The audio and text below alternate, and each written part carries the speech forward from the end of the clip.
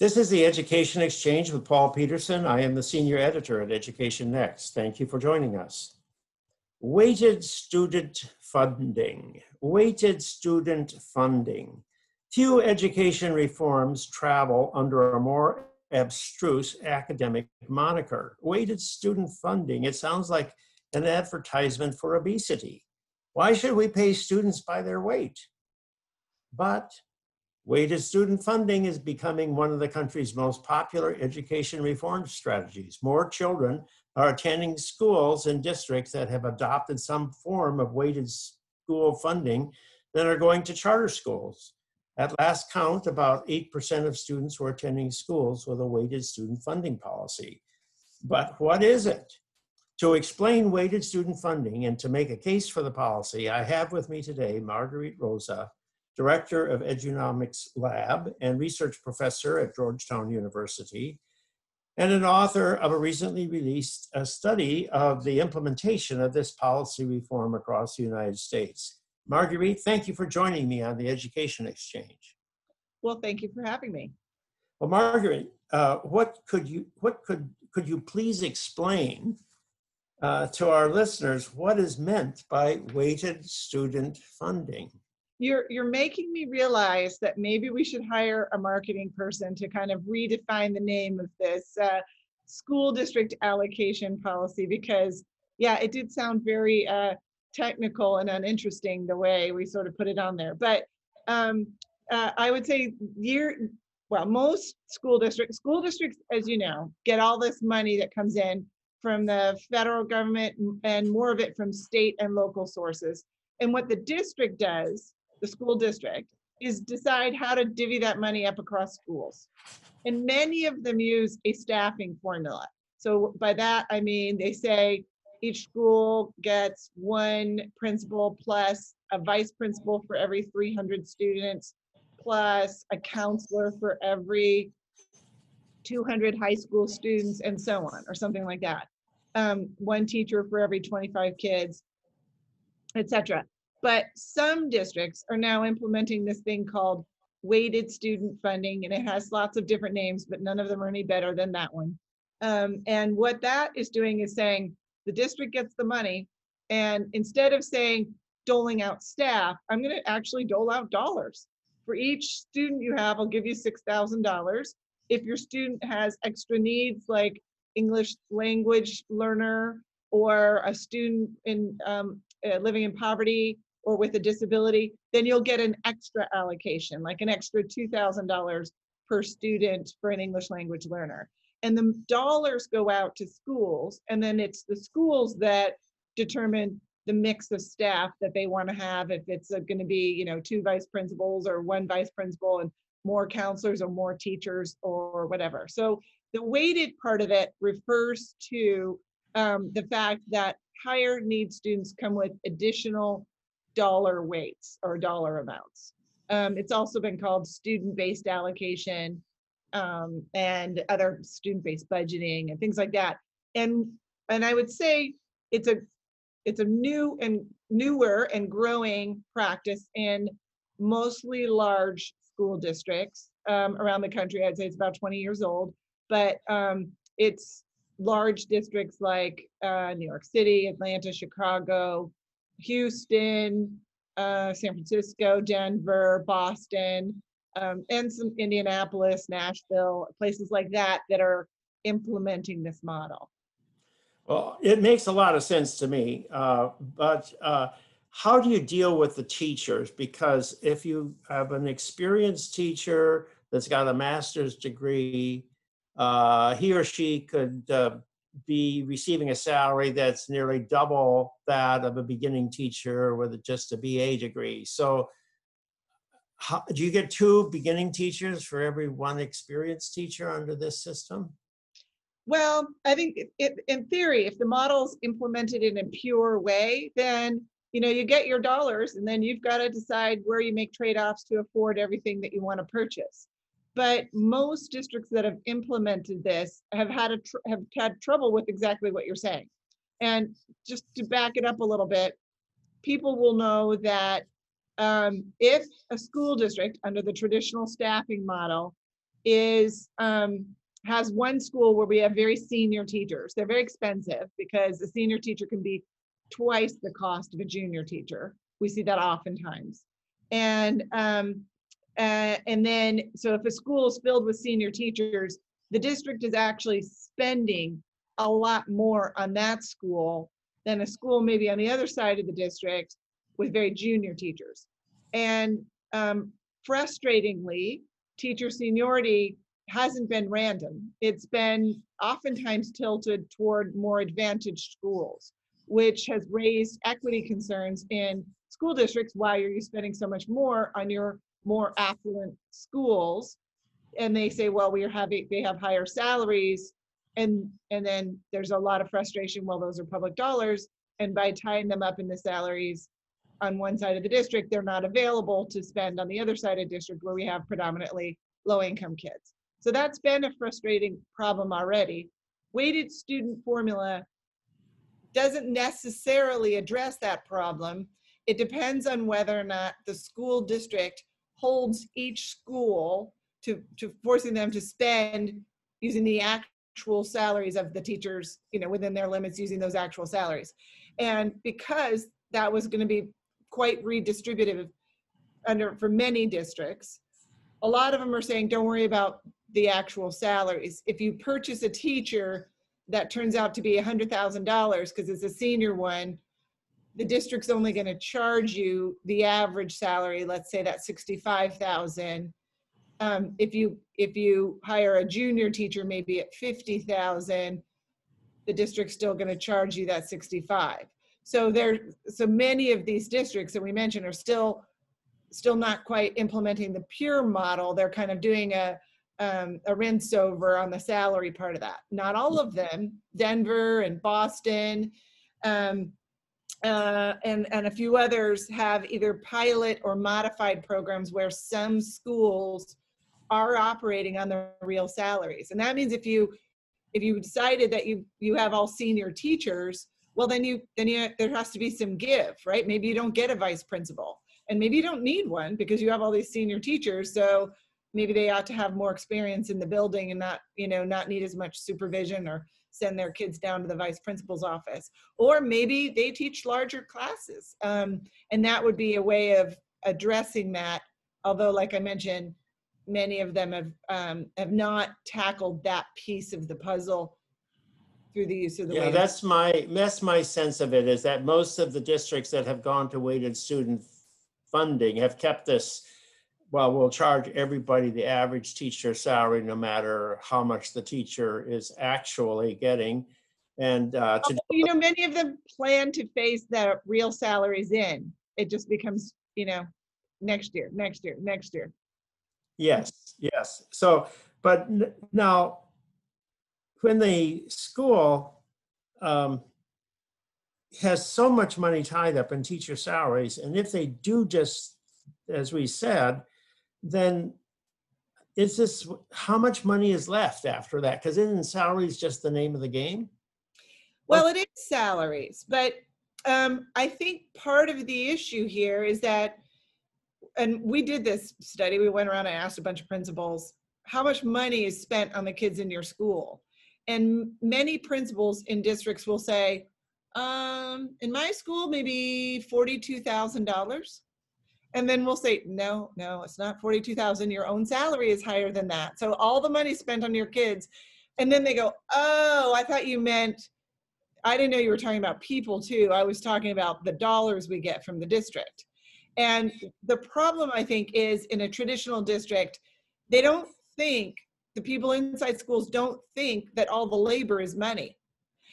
Because the only dollar figure they see is the supply budget or the field trip budget or something like $42,000. And their own salaries and the salaries of the teacher and the salaries of the counselor and the salaries of the librarian and the vice principal, those are sort of, they never have visibility into that as money. And then they don't treat it like money. So they spend an enormous amount of time on that $42,000 field trip budget, trying to squeeze every last dollar out of that. And they're not paying attention to the fact that the $85,000 librarian down the hall isn't really contributing to the learning of their kids. Or, maybe they are, but I'm saying the focus is almost on the wrong thing. So part of what Weighted Student Formula is doing is giving the money to schools so they have transparency in it. We have equity and transparency, that we know why each school gets the amount of money they have and how much it is. And then maybe they're making some modest trade-offs between vice principals and librarians and teachers and aides and stipends and things like that. But like you said, many of them are on the margin, but there's still decisions that the school owns and has visibility into. And the idea there is then maybe the school treats all that like money, like it's really of high value, and manages it differently toward the benefit of their students. Well, a very talented principal who has a good feel for numbers and budgets and how you could change, salaries into something else can really make this effective. And I'm sure there are many fine principals out there that do that. But at the same time, I can imagine some principals get overwhelmed by all this responsibility to think up in a more comprehensive way about the resources available to them. And they may be, at least they need a lot of training in order to begin to think like this. So I've heard principals actually say that it worked very well in my case, but there were other principals out there who found this very challenging. So you have any thoughts on that problem? So I think what you're pointing out is that we're not really preparing principals to operate in this model. That's for sure. I mean, the fact that a principal in other districts could say, we spend $43,000 on my school, is evidence that they've not sort of come up in a pipeline to be able to realize that I'm actually managing an $11 million budget here. And so that's true. However, our finding from doing a lot of interviews with principals is that even if they're in a district that doesn't have this decision-making authority involved in it, they want it. They want to weigh in on whether or not, if they got an extra, $90,000 at their school, whether or not they should hire a new position or use that as stipends or do something else. They want to weigh in on this, and they want to know more about that. I think the other piece of this is that many principals, when they transition to one of these models, pretty much leave their staffing the same, right? It comes pre-populated, their budget comes pre-populated from the district with their staff from last year and their money. And oh, look at that, you got $6,000 more this year than last year. So it's really, for most of them, they're going to leave their budget intact and then make modest changes for year to year as they build the skills to understand this. It's not like they suddenly need to turn into accountants. That isn't the ask on that, but the visibility into it and the sort of, awareness of how and why they get the money that they get, that it's actually tied to students, is, I think, the idea behind the logic of it, which is that will increase the functioning of the school to have more people at the school understand how the money works. Well, do you find that the school districts that adopt a weighted student funding approach are the same districts that tend to give choice to families among schools within the district? So it's sort of like a portfolio district, like in Denver, or I think Boston and New York City have something similar. So there's sort of a competition for students by principals. So we didn't find that correlation, and I'm aware of the high profile ones you've mentioned. When we asked districts why they implemented this, not one said because of choice, not to promote choice or support choice or enhance choice. They actually listed equity and flexibility as their top reasons. I mean, not even one said choice. So they were saying all our schools thought they were being unfairly treated. When 100% of your schools think they're getting the short end of the stick, then they're obviously don't have visibility into how the resources are divvied up. So they did it as a way to be transparent and equitable. And also because some schools were saying, your staffing model makes sense for that school over there. That's not what we need though. Well, you hired us a reading coach and I have an attendance problem. So I need to deal with things that get attendance up, or my school, doesn't need an attendance coach. What we have is lousy reading instruction. And they were asking, different schools were asking for different things. So it was either the equity piece of this or the flexibility piece of this that seemed to be driving it. But now, if you have this approach of student-weighted funding, principal has control of all the resources, doesn't that give the principal incentives to do as the principal does where my daughter's children are going to school in New York City, to go out and raise money from the local community and from the parents so that additional services can be provided with funds raised from within the school? So I think that you had mentioned that when we talked earlier, but we're not seeing that, in part because in weighted student formula districts, the school doesn't actually control the bank account. It's still the district's bank account. They say, here's how much money you have. They pencil up a budget, send it back, maybe in a spreadsheet. The district is still managing the dollars. They're in the district's bank account. So if a school is going to raise money locally from parents or whatever, it's no different than in a staffing-based model. They can go raise money from parents. That money doesn't go through the district. That money is separate and on the side. And so I don't think the incentives around raising money from auctions and so on are very different. One thing I want to point out, and we talk about this in this always comes up the very first day in our certificate in education finance program that we offer at Georgetown, is people will say it's the private money that's driving all the inequities. And they won't have a sense of how big that is relative to the public money.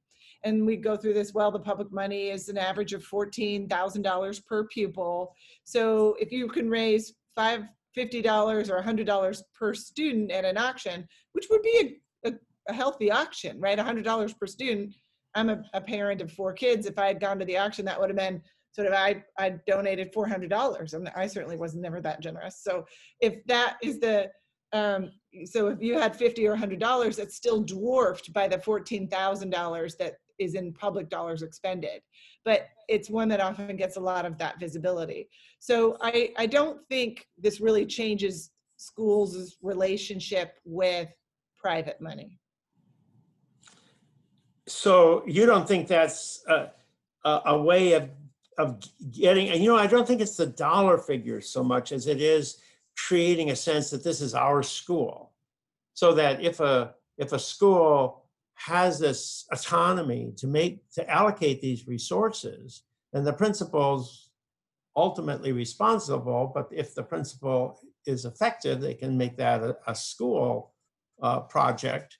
Doesn't the school have more of a sense that this is their school and not something that belongs to bureaucrats elsewhere?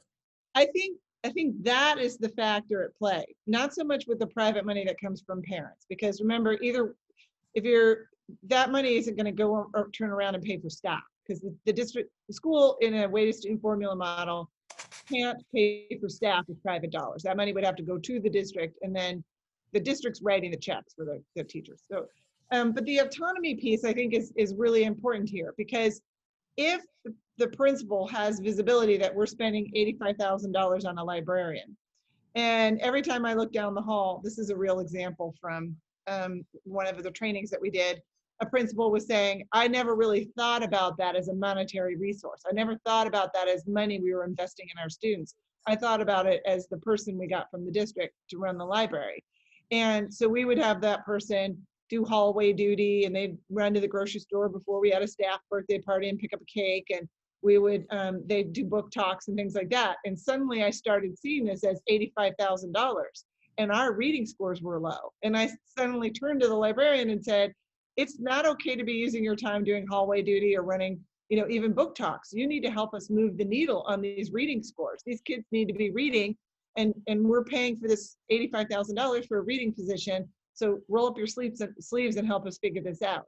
And that, I think, is that ownership over these investments is part of what I think these districts are trying to trigger.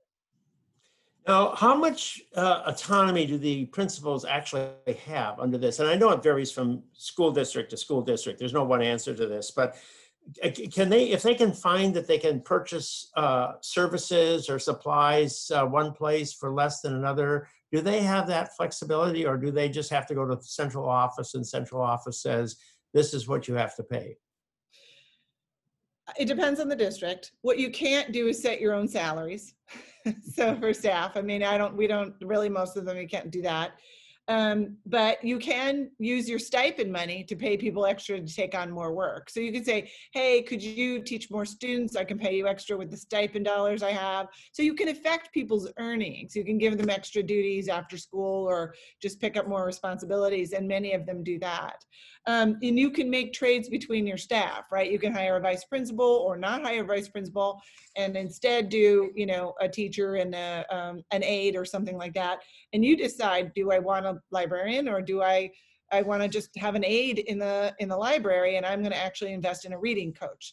Now, when it comes to services, places like Chicago had given greater leeway on some services, but we're not seeing a whole lot of energy around the services as much as we are in the thinking around the staffing.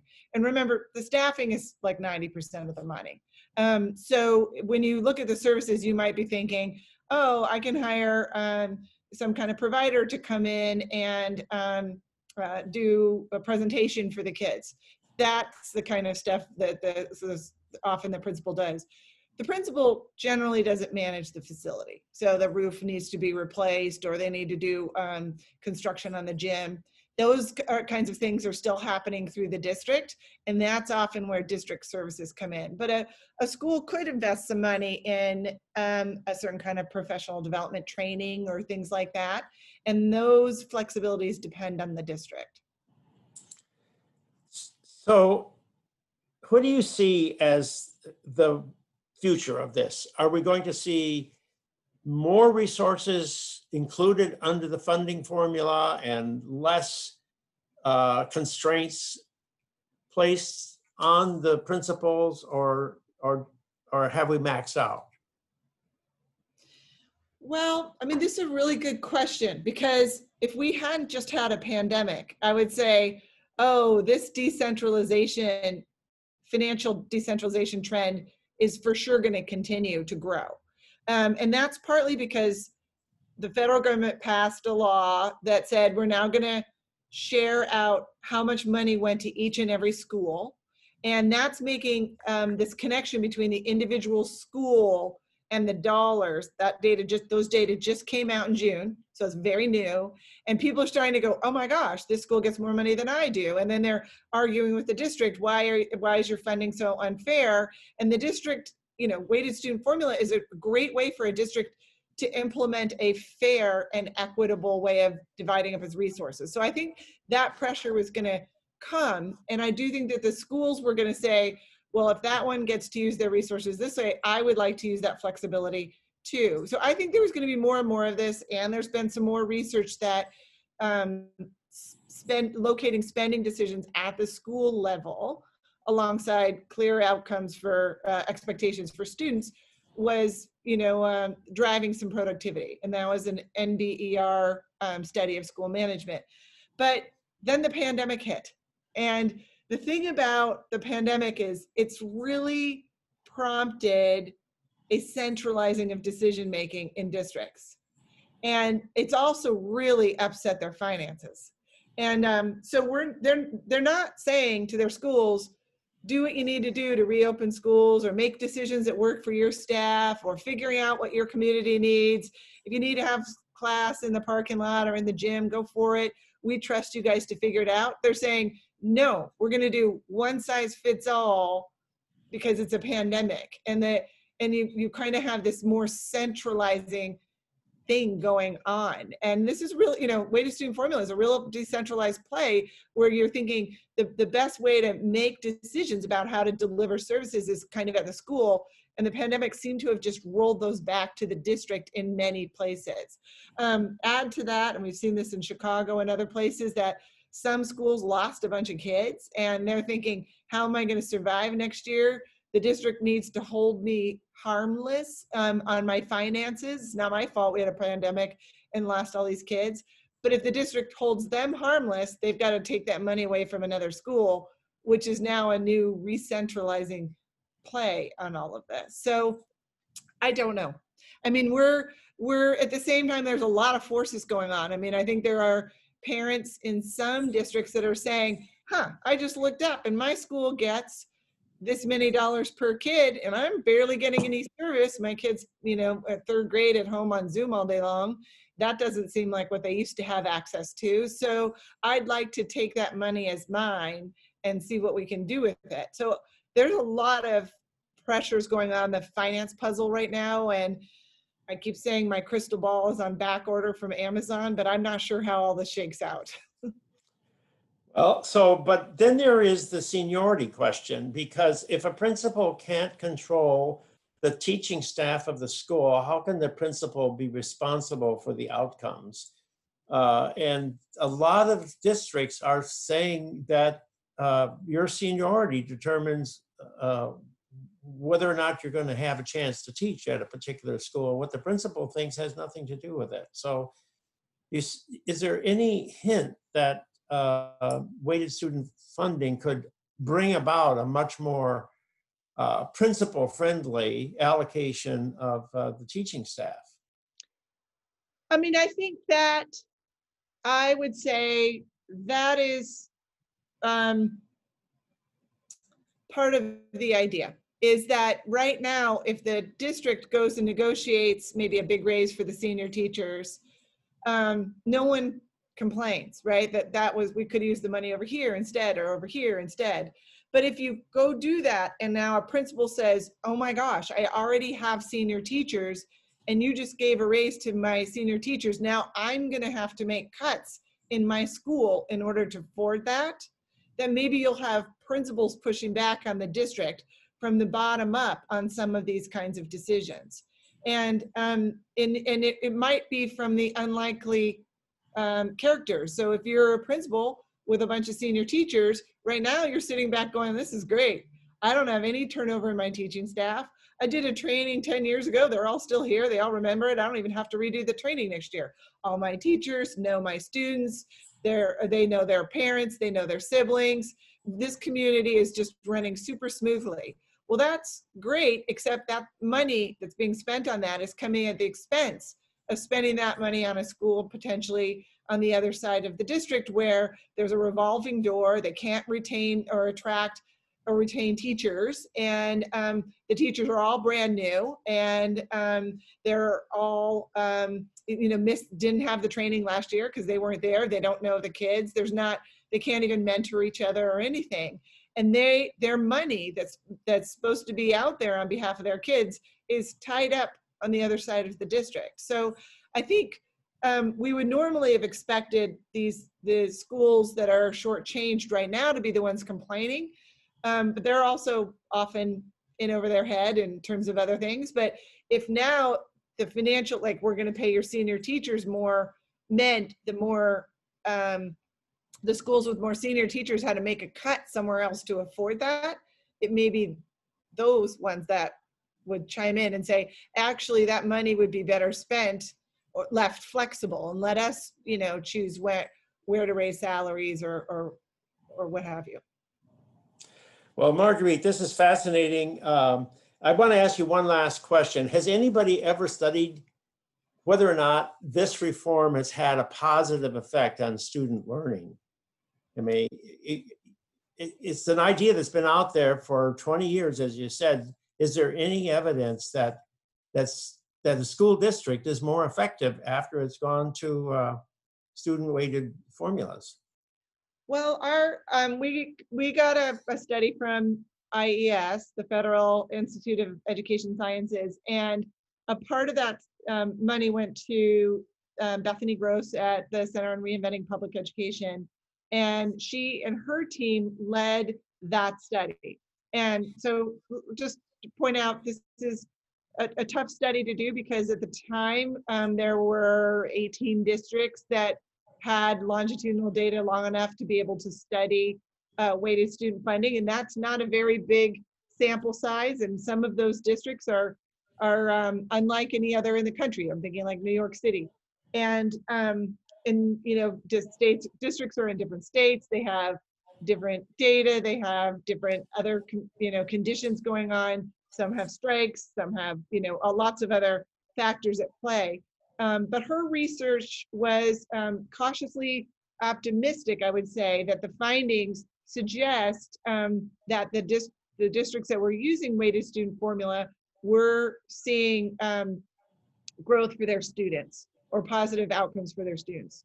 They did not find that the gaps were closing between kids of different races and things like that, but they were optimistic that the weighted student formula districts were seeing overall improvements in their student outcomes, not causal. And I would suggest to anyone read Bethany's language to make sure that I had it right, but that's where we are on this. And I think that is promising. There's a lot more research that needs to be done, but in the world of education finance, I think we can all agree that we are all trying to figure out what will help make money matter more. So how do we always, whether we're getting a positive link between spending and outcomes or not, we still would like it to be more positive or more robust relationship. And if weighted student formula is a possibility, we should pursue it and learn how come and why and under what conditions and so on. Well, that's a good summary, and thank you very much, Marguerite, for sharing with me your in-depth research on student-weighted funding or weighted student funding.